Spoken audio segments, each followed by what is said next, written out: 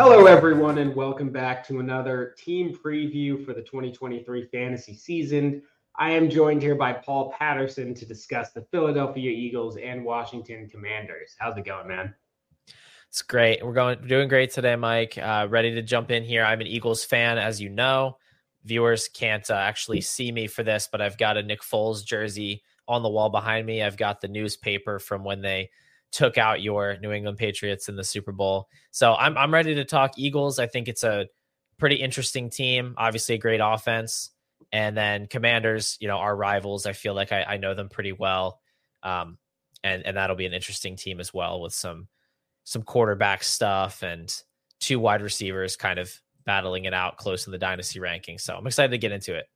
Yeah, for sure. I actually have a whole pile of Nick Foles jerseys just for when I run out of wood for my fireplace. So glad we can be on the same page there. Without further ado, let's get into the Eagles. They're the more exciting team for sure, both for fantasy and real life. I think the most interesting thing this season, because we kind of know how the passing game is going to sort itself out to the most part, is the running back battle. So I'm just going to start this off from the top. There's been rumors that Kenneth Gainwell's been running as the RB1. We heard those same rumors last year, and he had, 57 carries. So what do you think's happening in the running back room this year? So the running back room has been kind of an ever-evolving situation in Philadelphia. I thought I sort of understood it, and then everything changed with preseason week 1. What I do know, well, I can't say no, I guess. I feel pretty strongly that Kenny Gainwell is not the actual RB1 on the team. I don't think that there's really an outcome where he's leading the team in carries. He might get the most snaps. He maybe could get the most opportunities, or at least weighted opportunities if you weight those targets a little more heavily. But I don't think that he can lead them in carries. Honestly, the way that this has shifted for me is just after preseason week 1, I'm a little bit more nervous about Rashad Penny and maybe a little bit more optimistic about DeAndre Swift, just in the sense that Swift does seem to be ahead of Penny in the pecking order. Gainwell has his role locked in. He's probably that long down and distance 2-minute drill guy. So Penny's the one that has me a little bit uneasy lately, where I'm pretty confident that the other guys have roles. Yeah, no, that makes sense to me. And you'd think that Penny has a unique skill set as the first and second down guy, the best, pure rusher, as you'd like to say, but he doesn't have a big contract. He's had a lot of injury issues. So I think his role is a lot up for grabs. I did see there were reports after the week 1 that the reason that they played Swift and Penny and didn't play Gainwell or Boston Scott was just because Gainwell and Scott were on the team last year and they wanted Swift and Penny to, have experience in the system with live action. So I'm not reading too much into that.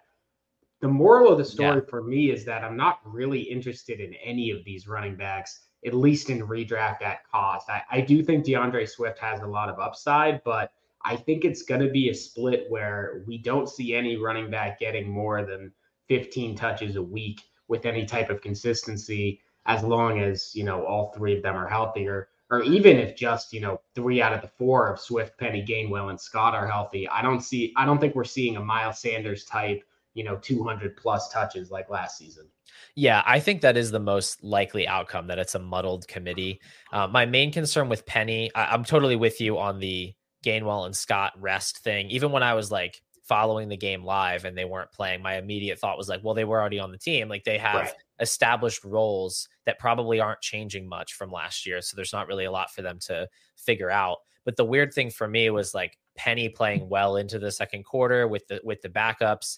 And who knows, because Sirianni made some comments about how he just wants these guys to get tackled and stuff. So it might not mean anything, but there are red flags with Penny. Obviously the injuries, the minimal guaranteed money, like he might just not have it anymore. We don't know for sure.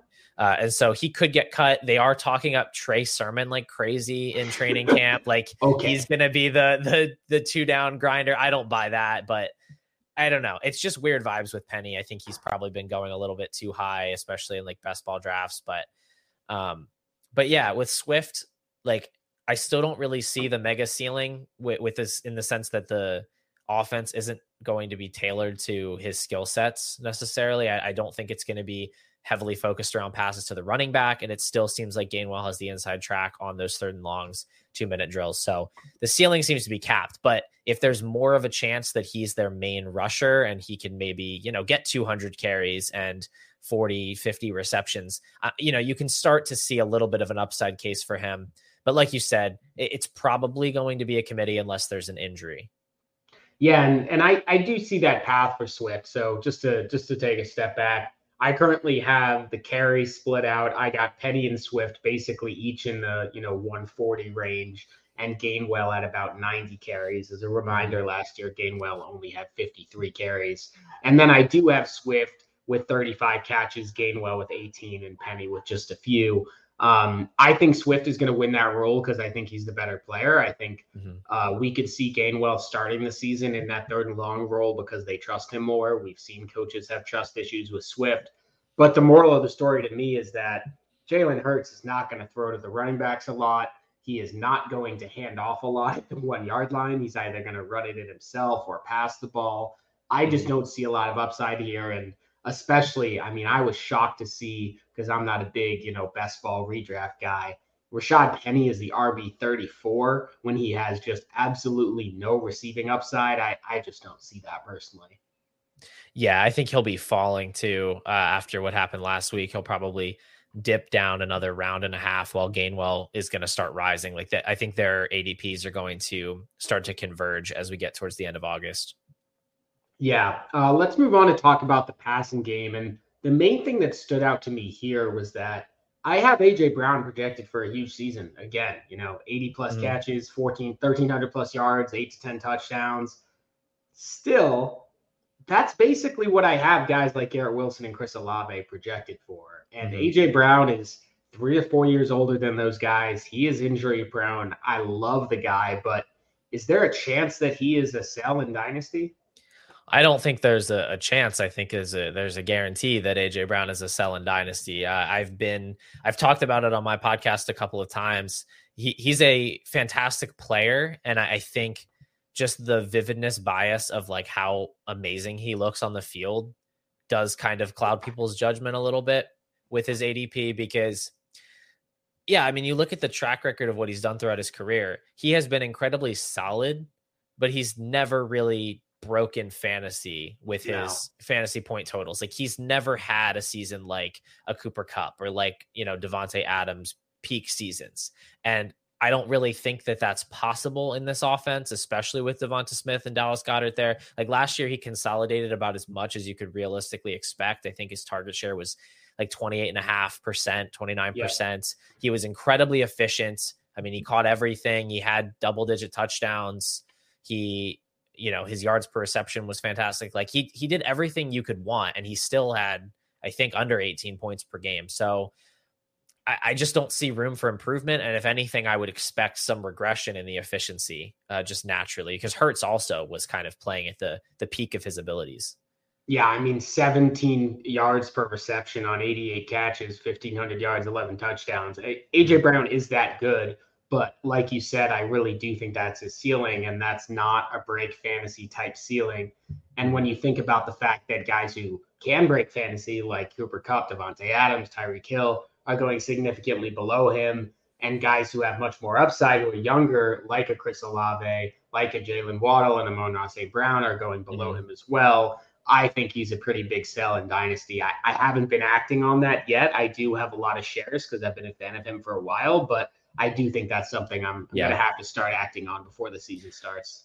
Yeah, I don't have many shares. I have floated some of mine out in deals to try to get either Tyreek Hill plus or try to tear down into one of the younger guys. I haven't had much success. It's only 1 or 2 leagues, so it's kind of, micro markets and all that. But as a general rule, if I have AJ Brown, I am looking to try to turn him into either a Garrett Wilson, Chris Olave, Drake London with anything I can get on top. Or if I'm competing, I'd rather just have Kupp and, a first or whatever, or Adams and a first or something like that. That seems like a more efficient way to play it. Yeah, no, I think so too. And that's a good way to tear down without losing much production. to me, I think I'm going to go offer every single one of them for Amon-Ra St. Brown after this because There you go. just thinking about it, I have ARSP projected for more points this year, and he's significantly younger, so it's hard Yeah. to it's hard Not to Jalen argue with Waddle that. though. I don't really want Jalen Waddle over him though. I think No, me neither. Me same neither. tier probably, but I'd still rather have Brown because I think he's more likely to be like a mid-range wide receiver one this year, and like he's not old, you know. He's what is he, 25, maybe just turned 26, kind of in Yeah. that range. So you can still kind of rent his points for a couple of years before he's really gonna see his value tank. And so I'd either be looking for someone who I think is like ascending, or like we said, an older guy who could actually outscore him and pick up some extra value as well. Yeah, absolutely. Let's talk about Devonta Smith real quickly. I don't think there's a whole lot to say. In my opinion, he is who he is, which is a really good wide receiver too, both in real life and in fantasy. I don't see the upside just because Jalen Hurts. I mean, I had him projected for 550 attempts, which I think is even a little bit high. And even with that, I could only get Devonta Smith to 1,200 yards just because you have A.J. Brown there, you have Dallas Goedert there. You talked about the consolidation last season. Those three players were 75% of the Eagles' targets, which is absolutely insane. So, again, that's only games they played. So, it's hard to get Devonta Smith above that. Do you disagree at all? Do you think there's a chance he surpasses A.J. Brown? No, I don't foresee that happening this season. I think Brown's still got a couple years left of peak production, you know, barring any kind of injuries. And so I'd still expect him to lead in fantasy points. I don't think it'll be a chasm by any stretch. I don't think it was last year even. But yeah, I mean, the upside for Smith is capped. I think what you're paying for in Dynasty with him is you're paying for very like safety, obviously, because he's really good and he's really young. You're paying for a steady floor of wide receiver two production, and you're paying for that contingent upside that we can see if Goddard or Brown gets hurt. Because like we saw, if you just look at the sample when Goddard was out, he was producing as a wide receiver one. And so with that offense being so consolidated, you know, they don't have a backup tight end of consequence. Alameda Zaccheaus and Quez Watkins are not going to consolidate targets. So if any of the big three does miss time, the other two can really pick up the slack, and they can, you know, be on fire for however long that other player's out. I still think he's a touch overpriced in Dynasty, but I definitely get it. Devonta Smith or T. Higgins? I take Smith just because I think he's better, and I don't really see their range of outcomes as being that different from each other. It's pretty similar in my opinion. Like they're in similar situations. You have a more prolific passing offense in Cincinnati, but also it's slightly less condensed. It's an interesting argument. I have them in the same tier for sure. Yeah, I don't fault anybody for preferring Higgins. For me, I just think Devonta Smith's the better target earner. Yeah. So it's like the difference in passing volume is made up for the consolidation of the offense and then it heightened target share. But it's like it's super close, you know. Yeah, for sure. I wanted to talk briefly about Jalen Hurts because obviously he has ascended after last season where he was just absolutely absurd. He has ascended to the QB3 in Dynasty. I've seen him go as the QB1 in various drafts. He's kind of the last player who's worth, more than 3 firsts in most Dynasty leagues, talking Superflex here, of course. And something has me a little queasy about Jalen Hurts, and I don't know why. Maybe it's because the track record isn't as long, maybe because he's not as traditional of a quarterback, but I find myself, if I'm able to move to Allen or Mahomes, who I feel are significantly safer for a cheap price, or if I'm able to go down to a guy like Justin Herbert or Joe Burrow and get something on top. I know they probably won't put up as many fantasy points as Jalen Hurts this year, but is there a reason for me to feel queasy, or is this just some like old biases coming back in? Well, I'm certainly not without my own biases as an Eagles fan, but yeah. I'm not really with you on this one. I don't know if I'm concerned about Hurts. He didn't go in the first round of the NFL draft, but he certainly didn't lack as a college passer. He was very impressive in college. He's basically improved every single year of his career dating back to college. Like he has never gone backwards. He's never plateaued. He was very rusty or very shaky his rookie year. He was, somewhat below average in his second year, and then took off his third year. You add AJ Brown into the mix, Devonta Smith year 2. It makes sense that he was able to take such a huge leap. But he's got the huge contract. He has all the upside in the world. He in a median outcome, I think he will project to score more points than Burrow and Herbert every year for the next 5-6 seasons. And so for me, I need a pretty big plus to move down to those guys. And sure, I would move up to Mahomes or Allen. I have those guys ranked ahead of him, but I wouldn't be giving up anything substantial to do it. I'm pretty comfortable with Hurts as my QB3 in Dynasty. I've taken him at the 103 in startups this year. And for me, it's full steam ahead. I don't know how he fails in this particular offensive configuration.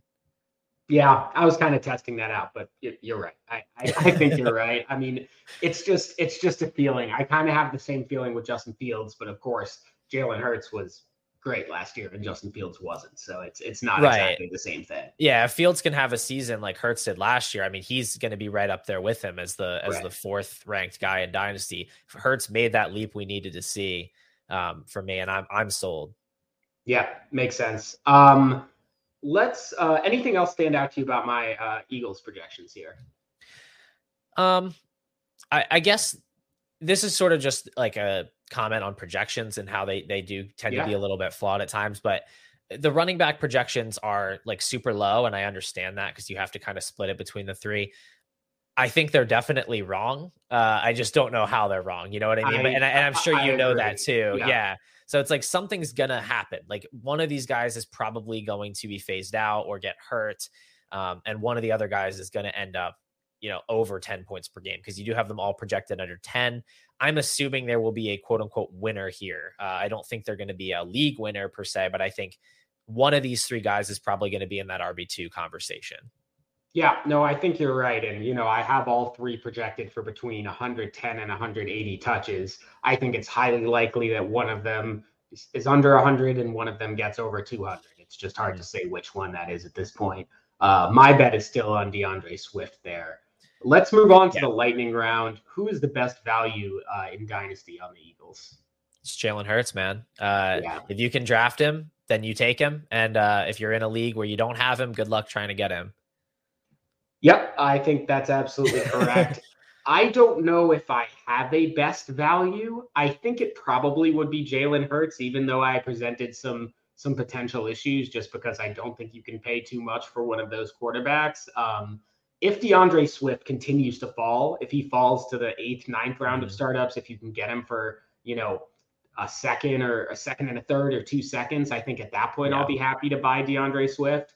But I think all these guys are that's what happens when you have an amazing offensive season like you have last year, right? All these guys get appropriately overvalued, which brings me to my next question. Who is the worst dynasty value?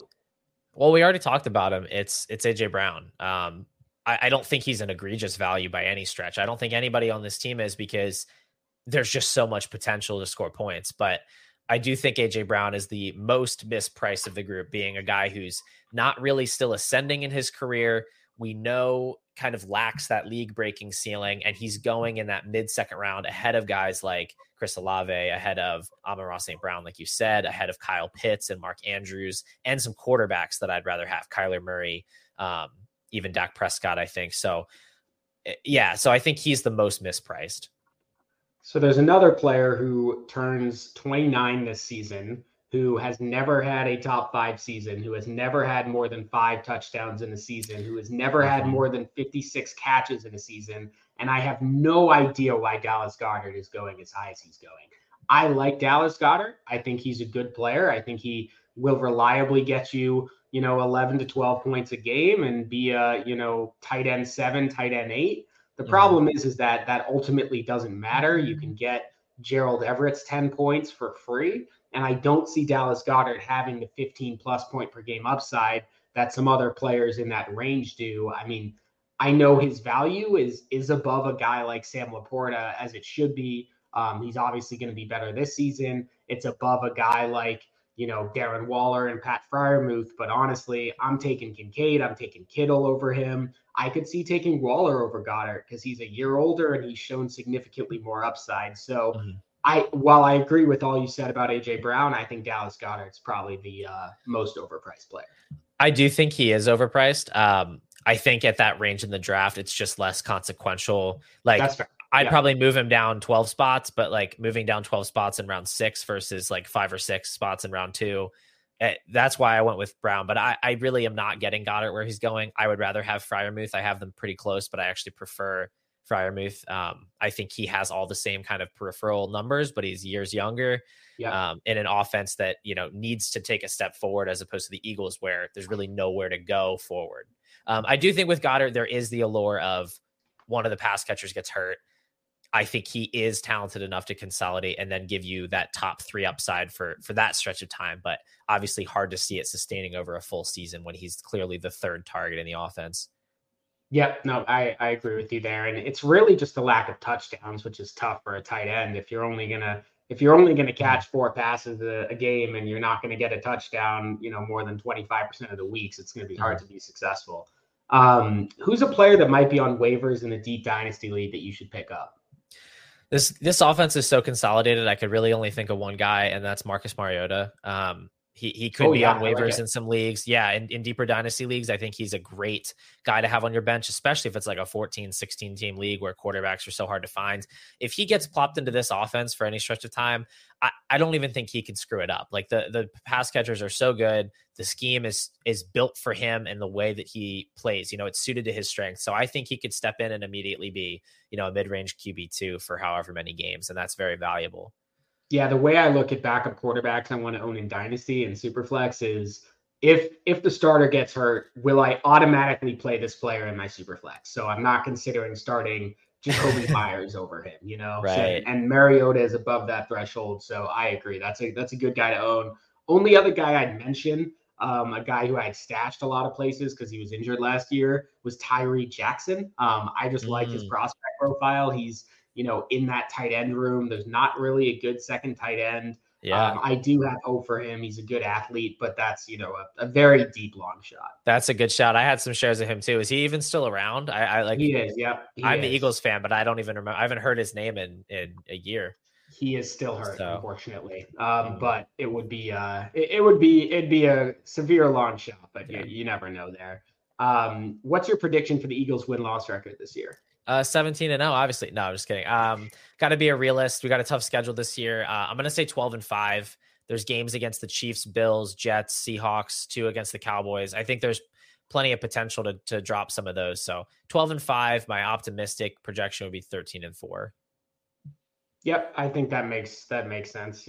No big disagreements there. They're the clear class of the NFC, especially as the NFC remains relatively weak. Let's move on and talk about not the class of the NFC. Actually, sorry, before we move on, any questions about the Eagles for me? I know they're your team. Questions about the Eagles. So you don't think Trey Sermon could be the starting running back? Okay, let's move on and talk about the Washington Commanders. I don't know. Maybe this is a year where Davis Price takes over for Elijah Mitchell after CMC gets hurt and Trey Sermon comes in. It's going to be a rebound of those guys, but I don't see it. I want to start off this Commanders discussion by talking about Sam Howell. He's obviously the big change from last season. He only played 1 game last year. I was digging back into his profile. Obviously, I scouted him in college. I liked his film a fair amount. Mm-hmm. One of the issues with college statistics is that they count sacks in your rushing stats, which is both confusing and annoying. Yes. Sam Howell took the 3rd most sacks in 2021, which is his last year in college. He took 49 sacks for 280 yards, which is bad. Don't get me wrong. However, when you remove that, he had 134 carries for over 1,100 yards rushing in 2021, over 8 yards a carry and almost 100 rushing yards a game. That is absurd rushing upside that I feel like people are not talking about nearly enough for Sam Howell. And it puts him in a position that even if he's not a good NFL quarterback, he can be incredibly efficient. So as a fantasy player. So how do you feel about Sam Howell this season? So Sam Howell is a tough one for me. Based on the way that I evaluate players and draw my conclusions, he doesn't really fit into my process super well. Like, I can look at his college profile but paired with his 5th round draft capital, that certainly doesn't look all that impressive. And then, look at stats from last year. Okay, he played 1 game. I don't really break down quarterback film. I wouldn't know where to begin doing that. So I'm kind of at a loss, right? Like I can say, okay, he was promising early in college. The team has expressed some confidence in him. He has good weapons. All of that has me intrigued for sure. He's not incredibly expensive either. So I'm cautiously optimistic about his chances. I think where he's priced in the 9th round of startups, QB 27 is a perfectly fine place to kind of take the shot.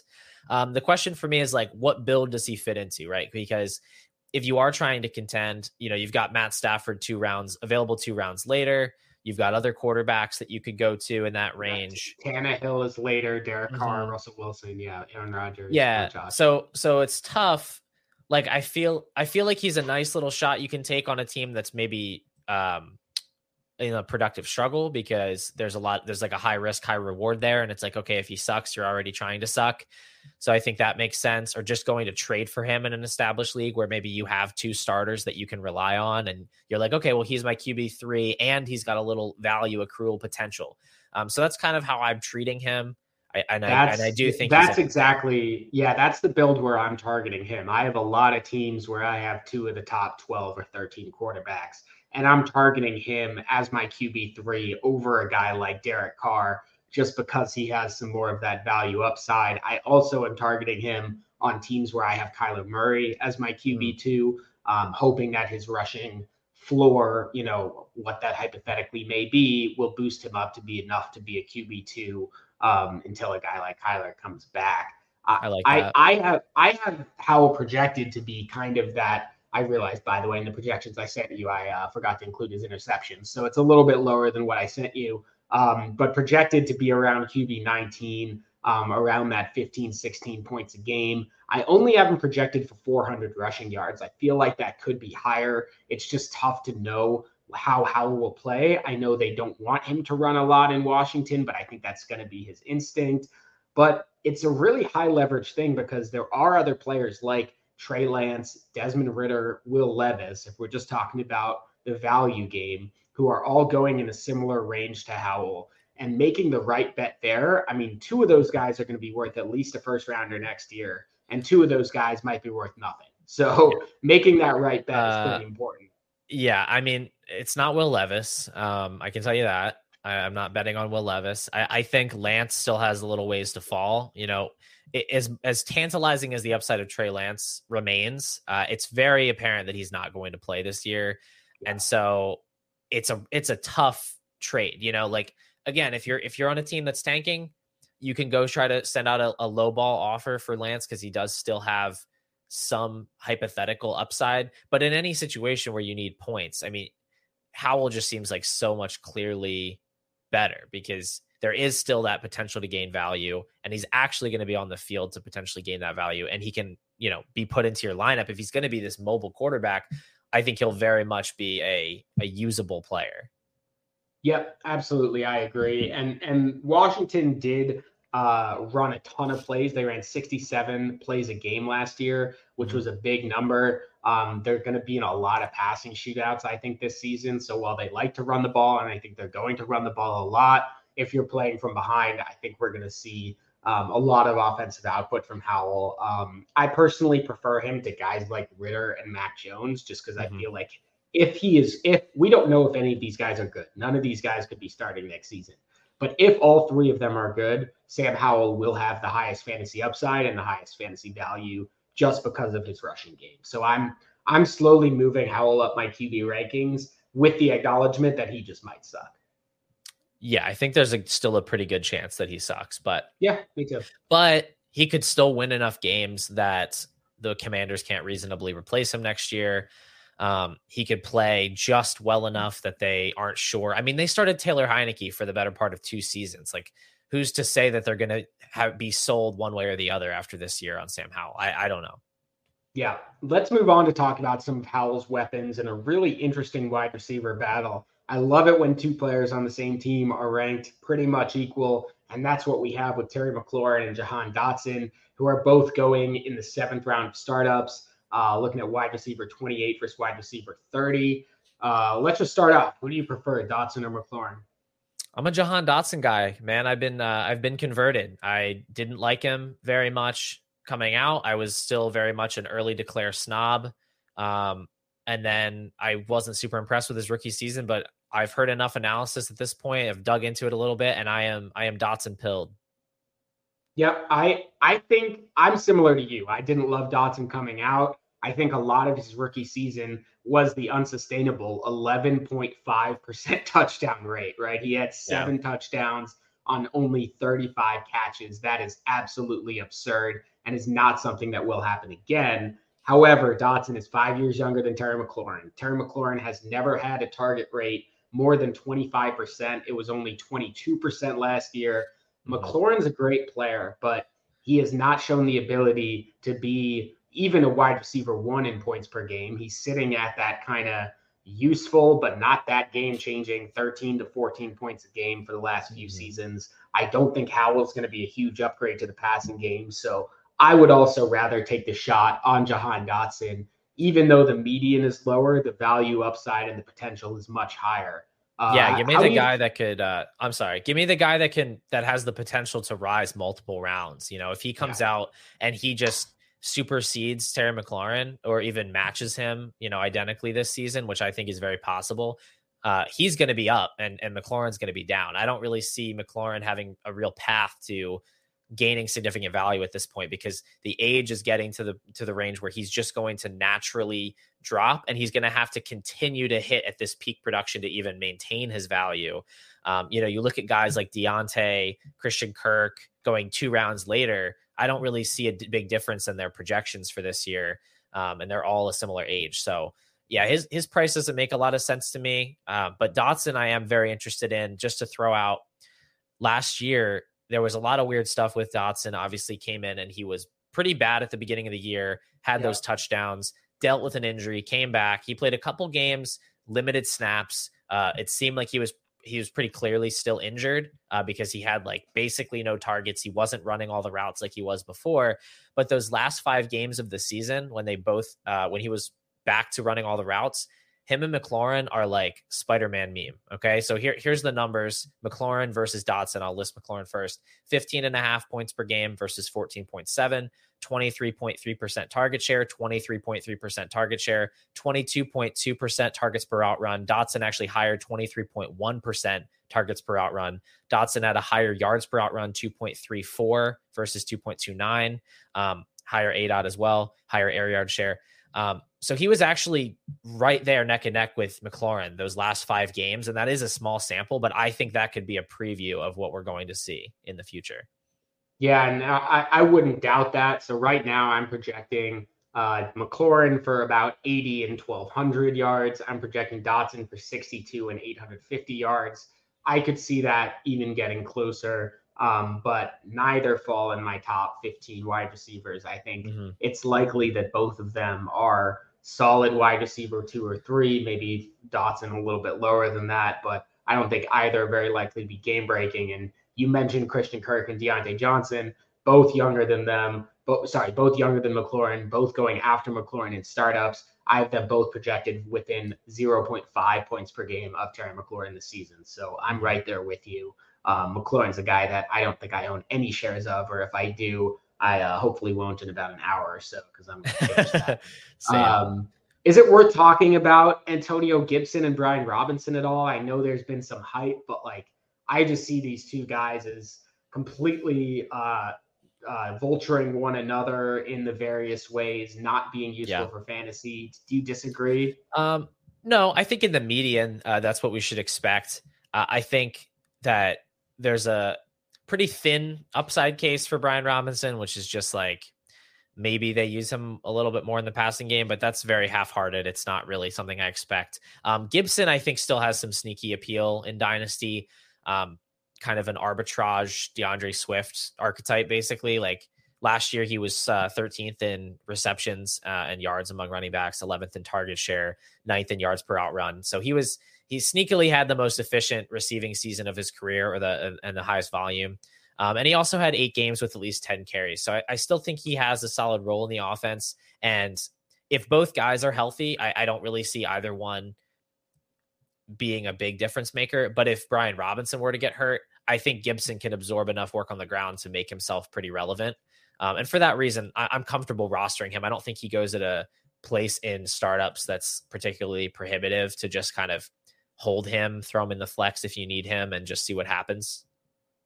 Yeah, I think the issue with Antonio Gibson for me is people, obviously he's going to be taking over a lot of this McKissick role. Looks like he's going to have a big role in the receiving game. The issue is that once Brian Robinson came back, Antonio Gibson basically didn't have much of a role in the rushing game. If we look at the last 4 games, they were both healthy. Brian Robinson had 21, 12, 22, and 24 carries. And so that's that's 78 carries over 79 carries over 4 games. Over those same 4 games, Antonio Gibson only had 28 carries. So literally almost 3x'd him in carries over those last 4 games. That was a trend that had been continuing as Antonio Gibson had kind of been falling off in terms of his rushing efficiency, only 3.7 yards per carry last season. So I'm not really interested in either of these guys, but I do see the contingent That's upside fair if one of them gets hurt. Yeah, that makes sense. Gibson's never really been a particularly good rusher, so any volume that he gets is probably not going to be on purpose at this point. Yeah, that's a good way to say that. Anyone else stand out in my projections? No, I mean, there's not really anyone else on this team that's all that interesting. I mean, Curtis Samuel is probably going to be like, wide receiver 60 or something, and he might have a couple spike weeks. You're not going to ever want to play him in a managed league. And then I think Logan Thomas got hurt again. I don't know if he's back or not, but probably not on the radar unless you're in like a 2 tight end format. The only thing for me that sticks out, I tend to think Dotson and McLaurin's stat lines are going to end up closer. That's just me personally, but I can't for sure say one way or the other that that's wrong. And the ADP would certainly have McLaurin ahead by a decent bit. So. Yeah, no, I could definitely see that with Dotson. And I am assuming that his touchdown rate from last season was completely a fluke. But if it wasn't and he's able to be the red zone threat, he can definitely surpass his redraft ADP, which is, in the late 30s, early 40s. Let's talk about who is the best dynasty value on this team. So, I was thinking about this, and honestly, none of these guys really strike me as incredible values. Like, I think by default, I would say Dotson and Howell are both kind of in the same bucket for me as like, I'm intrigued at their price. Like, I don't think they're expensive to get into, and I think they both have potential to gain value. But I'm not necessarily, rushing out to buy either of them. They wouldn't make my top 10 buys list today, but I think they both have potential to accrue value. And I think they're fairly priced. So I'd have to say those two guys are kind of tied for me. Yeah, I'm becoming a little bit interested in Brian Robinson just because I think that there might be some receiving upside there. He did have 35 catches his last year at Alabama. I do think he looked pretty good running the football last year, but realistically, I mean, he's probably nothing. I think Howell's the best value just because of the upside. I love taking quarterbacks in that range because, listen, he's going as the QB 27, right? So there's not much more for him to fall if he remains the starter. So basically, you're betting that he can stay the starter, and he's instantly a round 6 pick, which is a quite a good value gain in that range. Who's the worst dynasty value on this team? It's got to be McLaurin, right? It's McLaurin. Yeah, we already talked about it. I mean, he can't be going 2 rounds ahead of Deontay, Christian Kirk, Hollywood Brown. It just doesn't make any sense. Like, he's older than all those guys. They all project pretty similarly. If you go into an underdog draft, it's like McLaurin's in the late 4th, and then Kirk and Deontay are in the early 5th, and then Hollywood's like late 5th, early 6th. Like, they're all right there. It's going to be a flat tier of wide receiver production. I just don't see any reason to take McLaurin there when he has not demonstrated any kind of high-end ceiling. And now, like, Sam Howell is going to be the one to unlock the ceiling. It just doesn't make sense to me. Yeah, same goes in Dynasty, where if you're competing, downgrade to Keenan Allen, DeAndre Hopkins, Tyler Lockett, and get a plus on top. If you're not competing, go flip him 1-for-1 for Treylon Burks or Zay Flowers right now. There's just a lot more upside there. Probably not Treylon Burks if you've been on Twitter today, but yeah, we're not talking about that. I'm hopeful. Yeah. I'm hopeful. Has there been any update in the last half hour or so? I haven't heard anything other than just I saw the clip and some Twitter doctors speculating. I don't know anything for sure, but it did not look particularly good. Yeah, not great. All right. Who is a player that might be on waivers in a deep dynasty league that you should pick up on the Commanders? Hey, let's just stay at quarterback. Go pick up Jacoby Brissett. Okay, we just said Sam Howell might not be good. The weapons are pretty good. The team has certainly said that they're not afraid to play Brissett. They've talked about him highly, and he was good last year for the Cleveland Browns. Like he played basically, mid average to below average starter quality for 11 games last year. So I think if he were to be thrust into a starting role, he's a guy you could play, as a low end QB2. Yeah, and I think he's pretty much in that range where he's going to be a potential bridge quarterback every season. So you can get him for basically nothing this year. And there's a 50-50 shot that, he is starting, he's in the Gardner Minshew position next year, and maybe he wins the job over next year's Anthony Richardson, right? Like there are chances that he could win a starting job outright. So I think that's a good idea. I don't know if Brissett is unowned in a lot of deep dynasty leagues, but he's certainly very cheap. One guy who is unowned in a lot of these leagues, which is honestly perplexing at this point, is Cole Turner. Cole Turner has been getting a lot of hype out of training camp. He is the tight end for those unacclimated to him. Logan Thomas is 32 years old. He dropped off an absolute cliff over the last 2 seasons. He already has a calf injury, which Ron Rivera referred to as an old man injury, which is never good when talking about a starting tight end. And Cole Turner's been getting a lot of hype. He could be the starting tight end on this team, and he is on waivers in some 30 roster dynasty leagues. So he's a guy I would definitely look to pick up. Yeah, I mean, I don't even think I knew who he was before this. I thought their backup tight end was like John Bates or something, whatever his name was. So it was John Bates, and I know too much about this because I liked John Bates last season. John Bates was absolutely terrible last season. They basically transitioned him to a blocking only tight end. Cole Turner is a converted wide receiver from Nevada, drafted in the 5th round of the draft last season. He has the build and the profile of a player who could, put up 600 yards from the tight end position, which is useful. Yeah. And he is basically free. So he's someone that I'm definitely targeting. I'm going to go look for him in all my leagues right after this. Yeah, good idea. Just if he's on my team, don't try to send me any 4th round picks for him. Win-loss prediction for the Commanders. I'll go 7-10. I don't have a particularly strong feeling, but mediocrity is what I expect. They have some winnable games on the schedule for sure. I looked at it. It's not the toughest schedule in the world, but also they're not very good. So I'll go 7-10. All right, probably Rivera gets fired. That's my guess.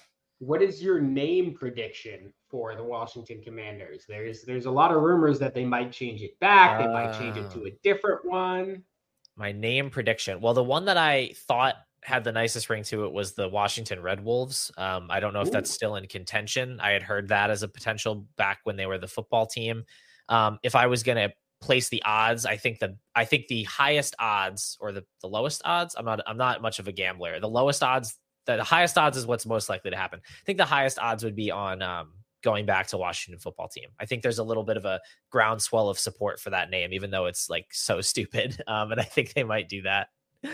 I kind of liked it. I'm a big soccer fan, so I'm used to the really ordinary names like that, where you're just city name plus football club.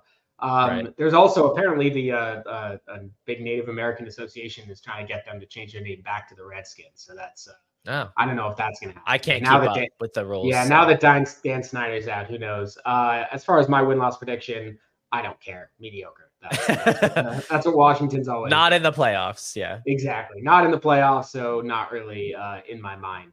Any questions for me on the Commanders before we sign off?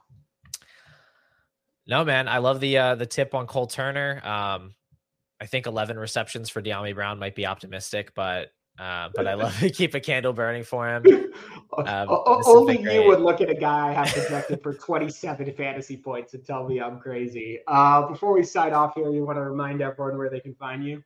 Absolutely. You can follow me on Twitter at Paul_DFF. And you can find my weekly podcast, The Factory Tour. It's a dynasty show on YouTube, Spotify, and Apple Podcasts. Awesome. Make sure to check that out. And thank you to everyone for listening to the Dynasty Zoltan podcast. We'll be back with more team previews soon.